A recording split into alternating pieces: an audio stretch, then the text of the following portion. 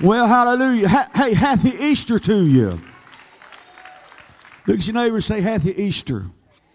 Somebody said, he is risen and I am his'n. Praise God. Well, this is what it's all about, isn't it? Easter Sunday is what it's all about. He got up out the grave, and that gives us a hope. Hey, look at your neighbor and say, he's alive. Yes, he is. You know, I'm looking out over this congregation. Y'all are a good-looking bunch of people. Give yourselves a hand for being such a good-looking bunch of people. Good-looking group of people. Take your Bibles and go to John chapter 19. I got stuff everywhere up here today. John chapter 19. And I'm going to just pick one little picture out of the whole Easter story. Just one little picture here in John chapter 19. The crucifixion is going on. Jesus is hanging on that cross. And in verse 23, says, then the soldiers, when they had crucified Jesus, took his garments and made 4 parts, to every soldier a part. Also his coat, and also his coat. And now the coat was without seam, woven from the top throughout. They said, therefore, among themselves, let us not rend it, but cast lots for it, whose it shall be, that the scripture might be fulfilled, which saith, they parted my raiment among them, and my vesture they did cast lots. These things, therefore, the soldiers did. Let's pray. Father, in the name of Jesus, on this Easter Sunday morning, I pray that you meet us in a special way. I pray that when we go out of here today, the revelation that you are alive and that you are our King of kings and Lord of lords will be burned deep into our spirits. And everyone that wants to receive that would say amen. Look at these soldiers. Jesus is hanging on the cross. And there, if you allow me to use the terminology, they're playing games at the foot of Jesus' cross. They're playing games. They're there rolling the dice to cast lots for his vesture. They're totally, they're not even cognizant of what's happening around them. They just got their focus on winning his coat, on winning that coat, on winning this piece of clothing, on winning that piece of clothing. Imagine the scene, if you will. These soldiers are huddled in a circle. Jesus is up on the cross. Their eyes are turned downward toward the ground, and the criminal above is forgotten, and they gamble for some used clothes. They're gambling for a tunic or a cloak or some sandals, and it's all up for grabs. And each soldier is laying his luck on the ground as he rolls the dice, and he's hoping to expand his wardrobe at the expense of a cross-killed carpenter. And I wonder what this scene must have looked like to Jesus as he looked from the cross down past his bloody feet at that circle of gamblers hoping to win his coat. And what must he have thought? What emotions must he have felt? Jesus himself must have been amazed that they were there at the foot of his cross and they were playing a game just to see what they could win. Here they were, common soldiers, witnessing the world's most uncommon event, and they didn't even know it. They wasn't even aware of it. It's just another Friday to them. See, every Friday they crucified people by the hundreds, by the thousands, and so this was just another Friday. It was just another criminal up on the cross. I can hear them as they say, come on, roll the dice. It's my turn. Roll the dice. It's my turn. Hurry up. We're casting lots this time. This is for his sandals. This is for his cloak. Come on, hurry up. Their eyes are down. The cross is forgotten. And you know, they didn't even realize that over in Psalms 22, they were fulfilling the scripture. Because Psalms 22 says it plainly. He says they... To begin with, Psalms 22 starts out with, my God, why hast thou forsaken me? The very words that Jesus said on the cross about the time that it turned midnight at high noon. Jesus says, my God, why hast thou forsaken me? And then in the same chapter there, in verse 18, it says, they part my garments among them, and they cast lots upon my vesture. They parted my garments, and they rolled the dice to see who could get my coat. And here these soldiers are fulfilling that scripture. I just can't imagine you could be so close to the cross and not see it. The symbolism is striking. The symbolism is very striking. We who claim our heritage at the cross, oftentimes playing games at the foot of that cross. So close to the timber, but so far from the blood that saves us.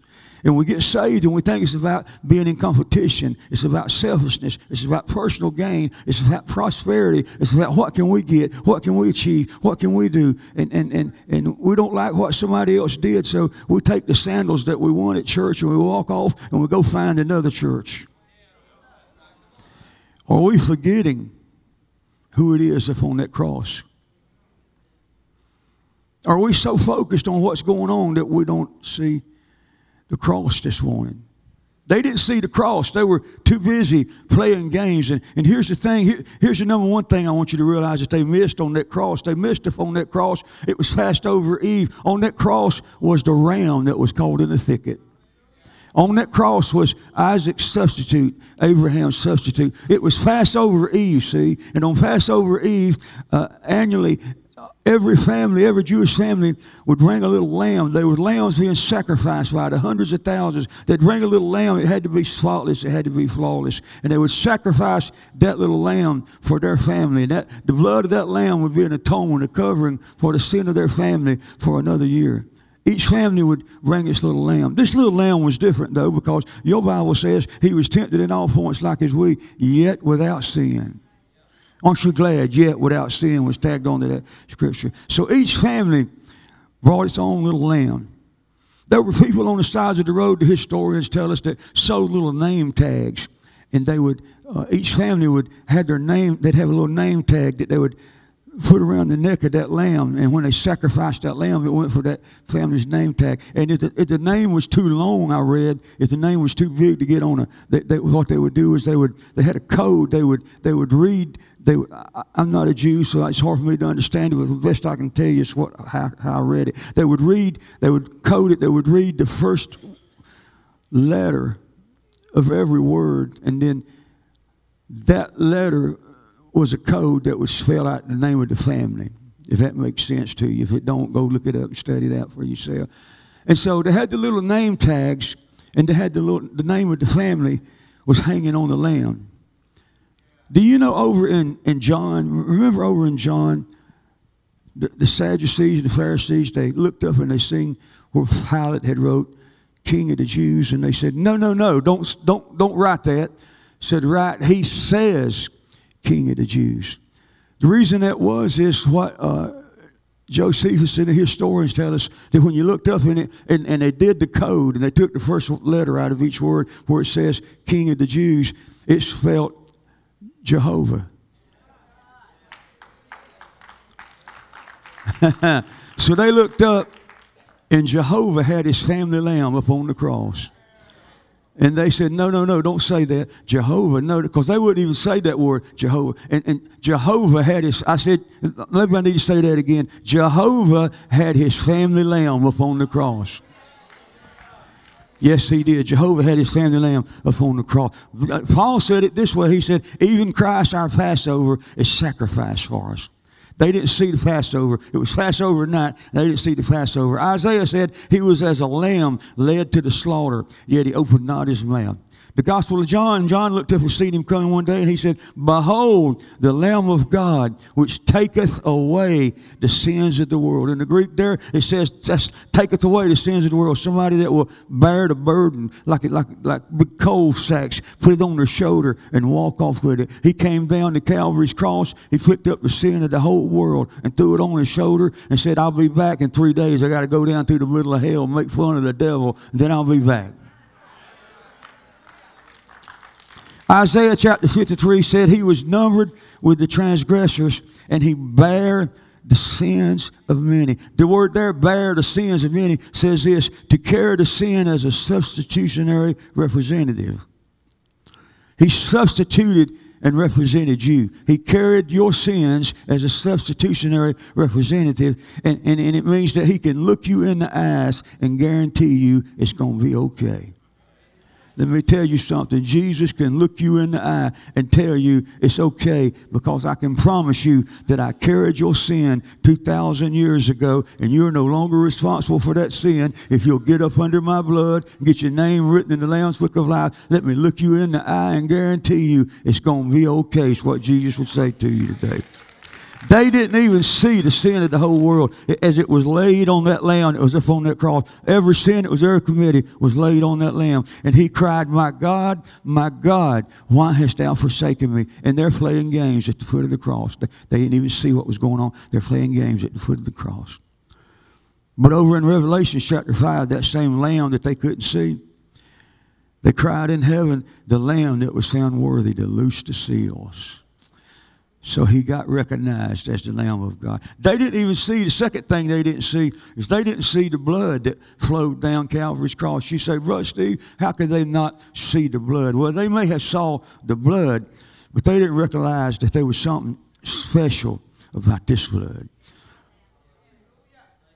I'll say it again in case you don't understand. There was something special about this blood. Paul said it in Ephesians chapter 2. He said, you who were sometimes far off are made nigh by the blood of Jesus. Peter said, we're redeemed with the precious blood of the Lamb, as of a lamb without blemish and without spot. How about this? In Revelation chapter 5, they sung a song and they said, he hath redeemed us to God by his own blood. He hath redeemed us to God by his own blood. And I wrote this down last night because I wanted to be able to remember to say it just like it is. He hath redeemed us to God by his own blood. Listen in the Greek what it says. The word redeemed there says someone who went into the slave market and caused a slave to be released with the receipt of a ransom that had been paid.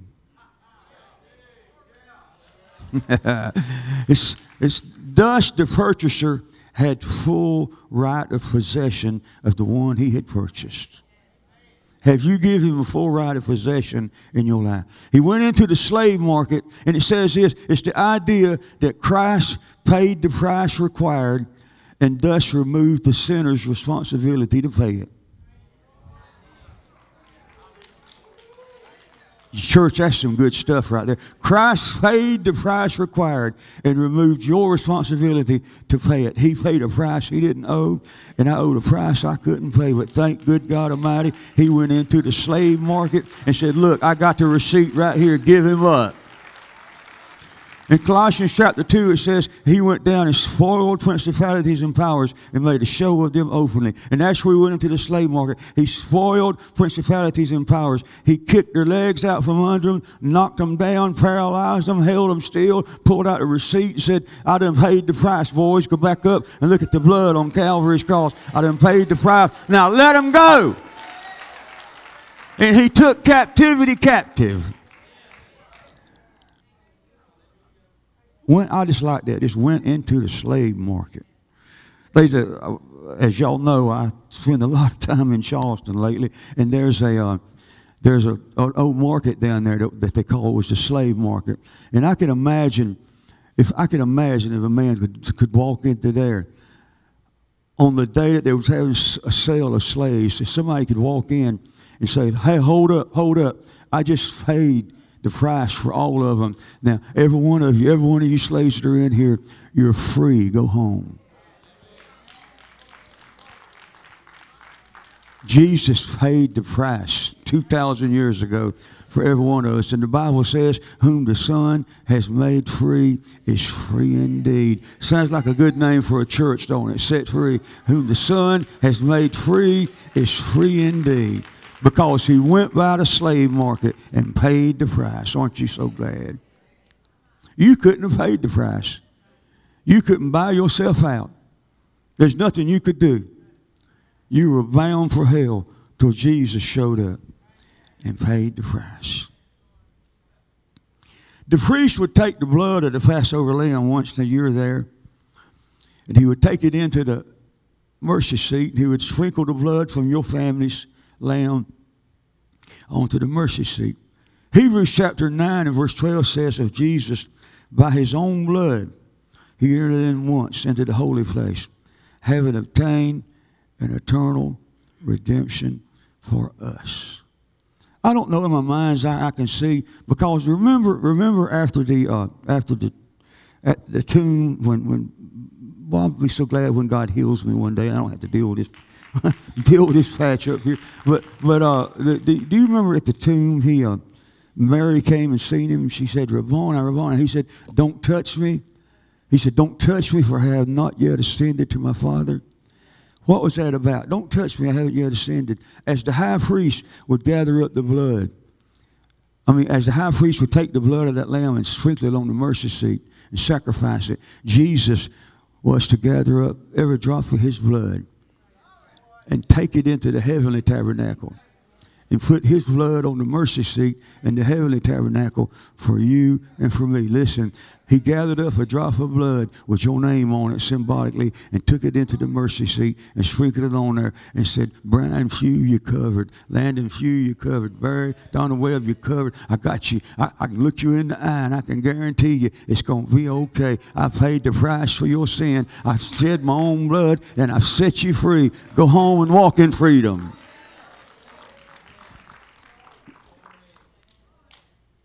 Hey, man, you got to love a Savior like that, don't you?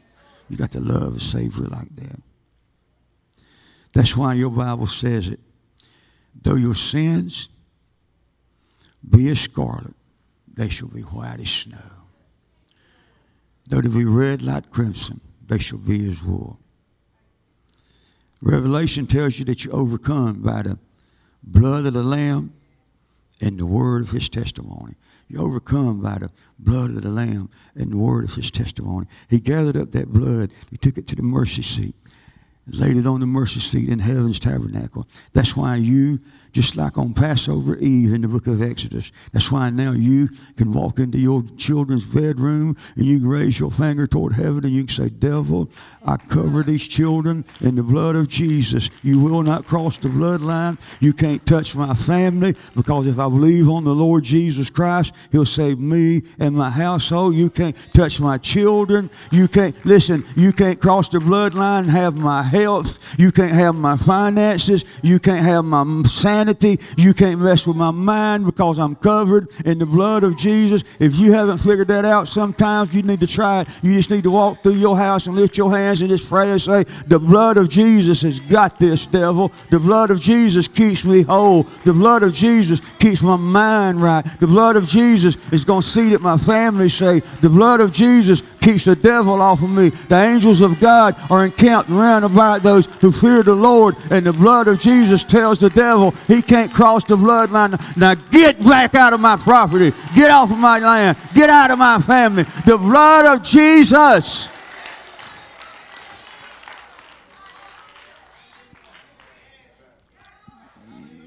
But they were playing games at his feet, and they didn't even see that blood of Jesus. They didn't realize that his blood was different from any other blood. I'll tell you something else that they didn't see as they were playing games. They didn't see the stripes on his back. Oh, they realized that they were there. They were experts at torturing. They were experts at flogging. They were experts at taking that cat of nine tails and whipping a man till he was almost a bloody pulp and almost dead. They were experts at that, but they didn't realize this time that these stripes were different. In Isaiah chapter 53, in verse 4, it says, surely he hath borne our griefs and carried our sorrows. I'm going to give you time to turn there. I want you to turn there. Get your Bibles. Look at this. In Isaiah 53 and 4. He hath borne our griefs and carried our sorrows. Yet we did esteem him stricken, smitten of God, and afflicted. Watch this. Surely he hath borne our griefs. In the Hebrew it says, surely he bore, he carried off. It's the picture of the scapegoat. You know the story of the two goats in the Old Testament, where they'd let one go, they'd lay the sins on the back of a scapegoat, and they'd let him go out into the wilderness. And symbolically, he was carrying the sins of that nation on his back. Surely he became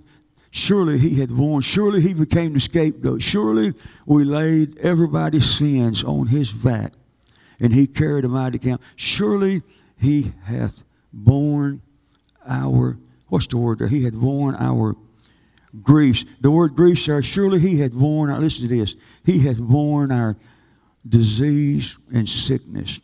That's for your wife and for me. Surely he has carried away. He carried away. The stripes on his back said, I'm carrying away your sickness and your disease.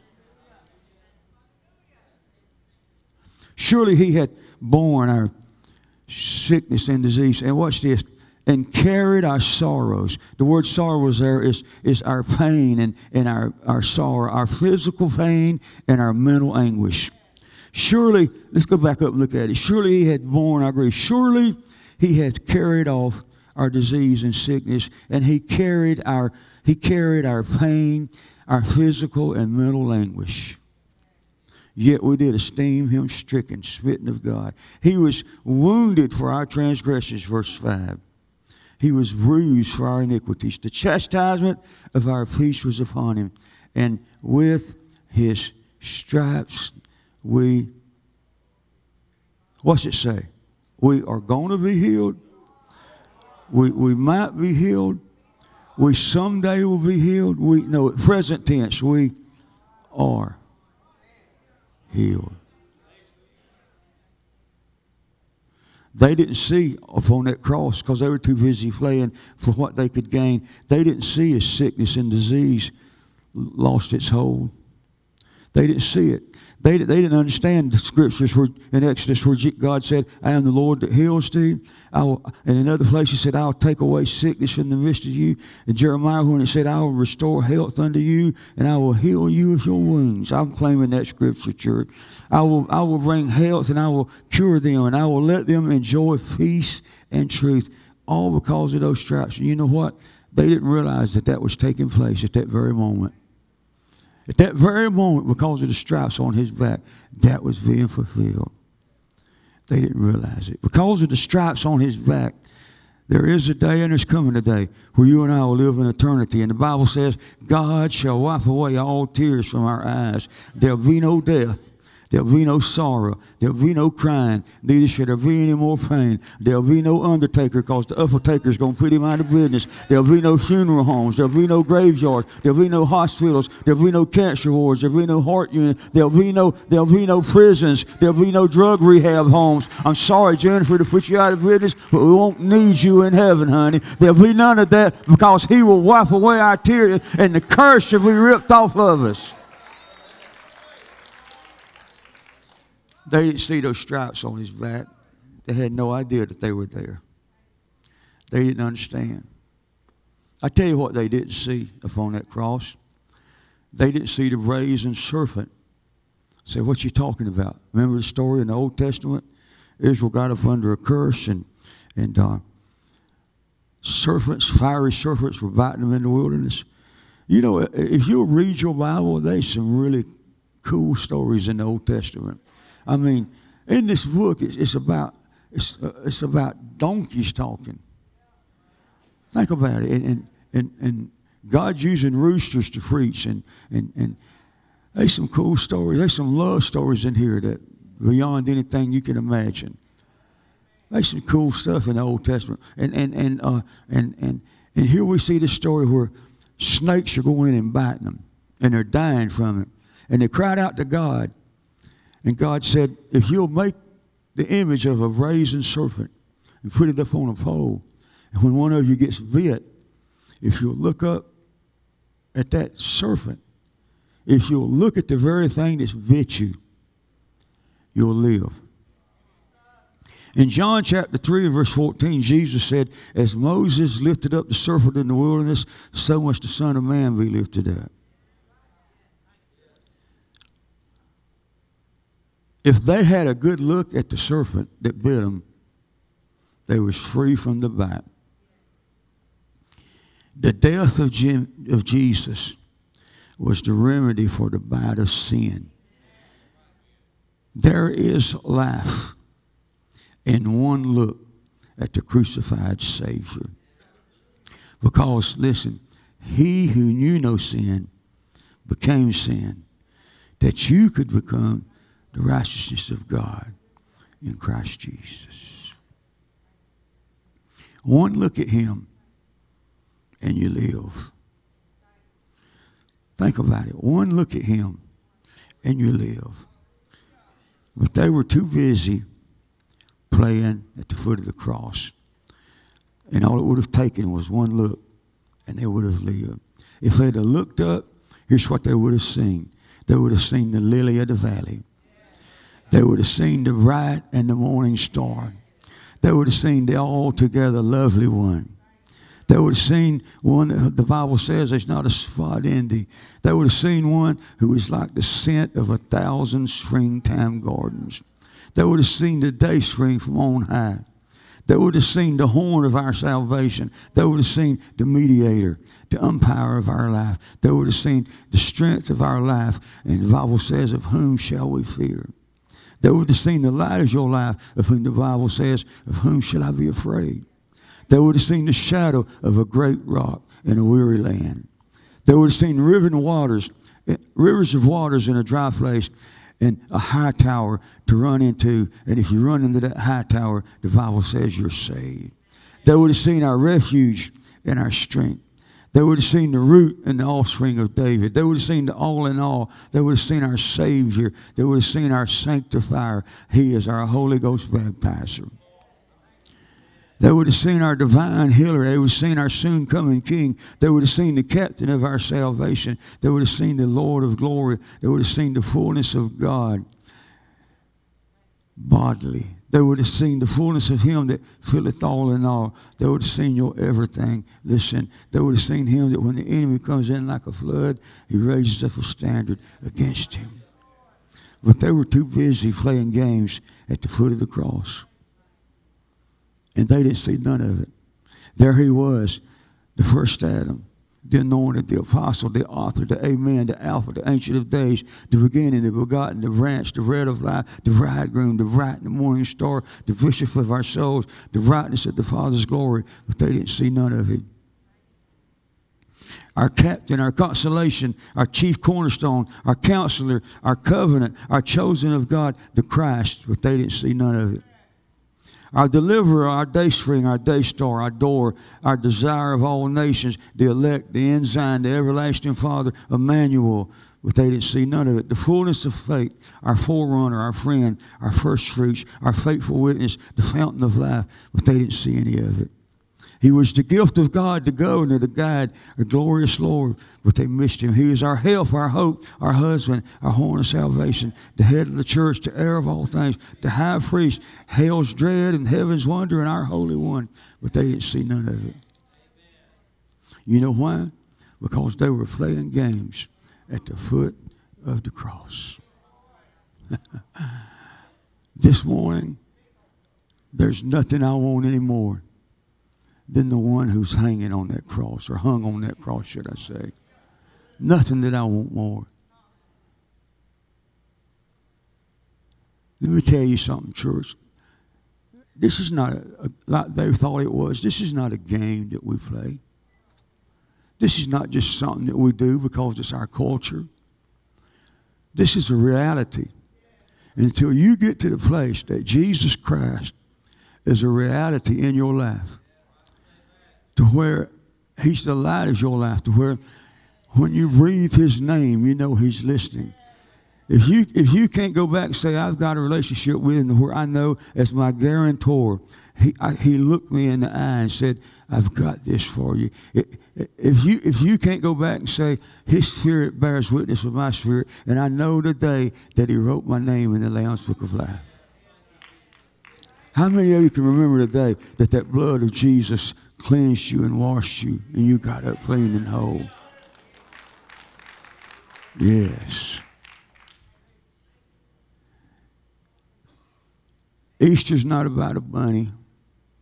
Last night I was at my mother's house, and one of our little granddaughters, she's 2 years old. My mother, she's here, started singing, "Here comes Peter Cottontail, hopping down the bunny trail, shaking his bunny tail." And she'd go, "Shaking his bunny tail." And so I got to sing it just to watch her, and she'd do it every time. She'd shake her bunny tail.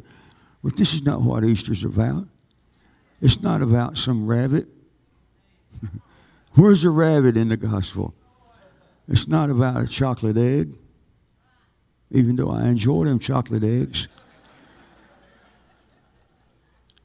That's not what Easter's about. It's not even so much about the fact that Jesus died on the cross, even though that's what it took. Easter's about the fact that on the third day he got up.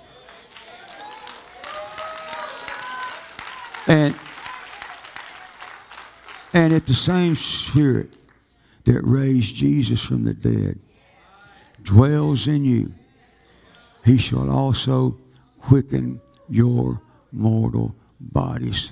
There's twofold truth there. That Spirit of God quickens me now and talks to me now and guides me now and leads me now. But it also means this, and you remember Steve Boyne told you this, one day y'all take me out and lay me down in the grave and throw dirt on me. But the Spirit of God that's down on the inside of my bones, when the trumpet sounds, it's going to quicken my mortal body, and I'm going to jump up out of that grave. You'll jump up out of that. Hey!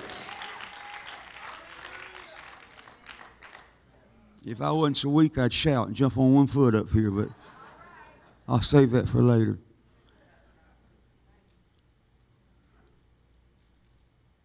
Have you lost your focus? Aaron, you guys can come on. I'm going to finish a few minutes early. Have you lost your focus? Somebody say, God bless the preacher that'll quit early on Easter, right? Are we serving God, but have we lost our focus? And are we looking down at what we can gain? I don't know about you, but I'm tired. I'm weary of hearing nothing but prosperity, prosperity, prosperity, prosperity. I believe in the prosperity of God. I live in prosperity. We should, but I'm sick to death of hearing that's all you can hear is prosperity, prosperity, prosperity. How about letting me hear some Jesus, Jesus, Jesus? Talk to me about the one that's the baptizer in the sweet Holy Ghost. Talk to me about what it means to have fire shut up in your bones. Talk to me about this Savior, this soon-coming King. Talk to me about what it's going to be like one day when the trumpet sounds and the dead in Christ rise first, and we which are alive remain will be caught up together with them. And talk to me about it. Talk to me about my first day in heaven.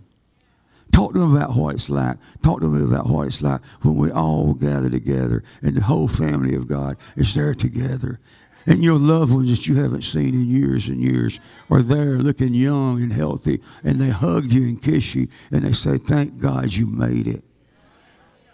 Talk to me about that. This thing is real. And you know what? There's more to it than what we can get at the foot of the cross. There's what's actually hanging on the cross.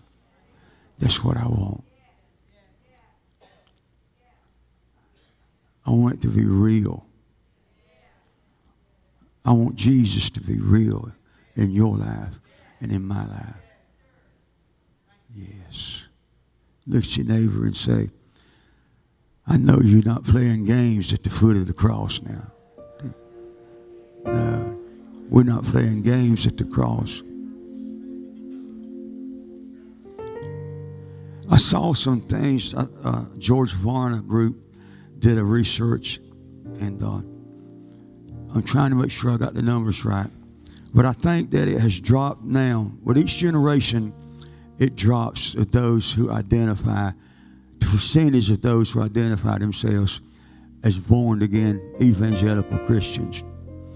And it has dropped now down to in the low, I can't remember the exact number, but in the low 40s. 40% of Americans identify themselves is born again Christians. Church, our nation is headed for trouble. We're headed for trouble.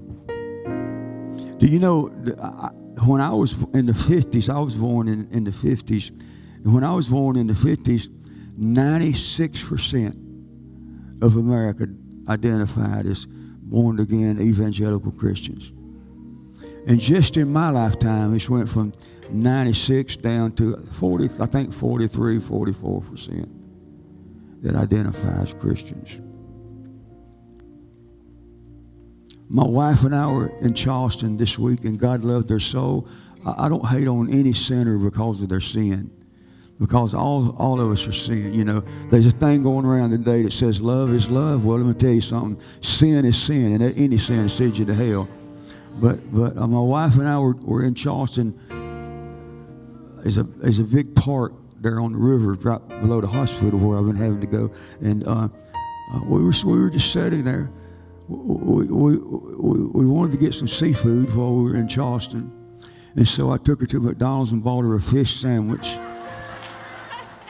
True story. But I'm kind. I bought her 2 of them, and I bought me 2 of them. I ate 2. She didn't eat but 1. But we're sitting there at the park eating our seafood. And Donna says, "Look, and here's 2 grown men holding hands like they're sweethearts, just walking across the park there." And I looked at her and I said, "Did you ever think in our lifetime that we would see that so often?" And if you're watching by TV or by video, we're not hating on you. Your sin's no worse than an adulterer go to hell, a drunkard to go. I mean, sin is sin. But when this one's so open, it's in your face. I never thought we'd see that. I never thought there'd be less than 50% of America that claims to be Christians. If that happened in my lifetime, what's going to happen in young Landon's lifetime? What's going to happen in your children and your grandchildren's lifetime? Let me tell you something. The church, we've got to get our eyes off what's going on at the foot of the cross, pushing for selfishness and pushing for prosperity and pushing for greed and gain and personal will. We need to get our eyes off of that and get our eyes on the Savior that's on the cross. We need to go back and look at the blood that was shed on the cross. We need to see the brazen serpent that's on the cross. We need to see the stripes that was laid on his back. We need to go back to preaching the gospel. Not this new age stuff. We need to preach the real gospel will offend you. The real gospel will hurt your feelings. The real gospel will make you uncomfortable with yourself. The real gospel will make you realize, I can't stay the way I am.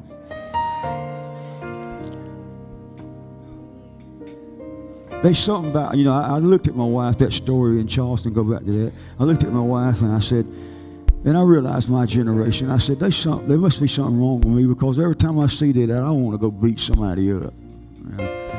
She said, no, you should love them. You should love them. The church, listen, sin has its hands around the neck of our society, and it's squeezing the very life out of us. And it's doing it so slowly that we haven't even realized it. It's squeezing a little tighter, it's squeezing a little tighter, squeezing a little tighter.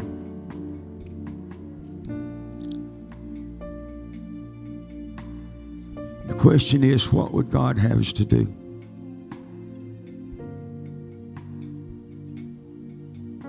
Pray, and fast, and get in our word and say, God, heal our country. And God, to heal our nation, start with healing me. Heal me first. Deal with me first. And then deal with our nation.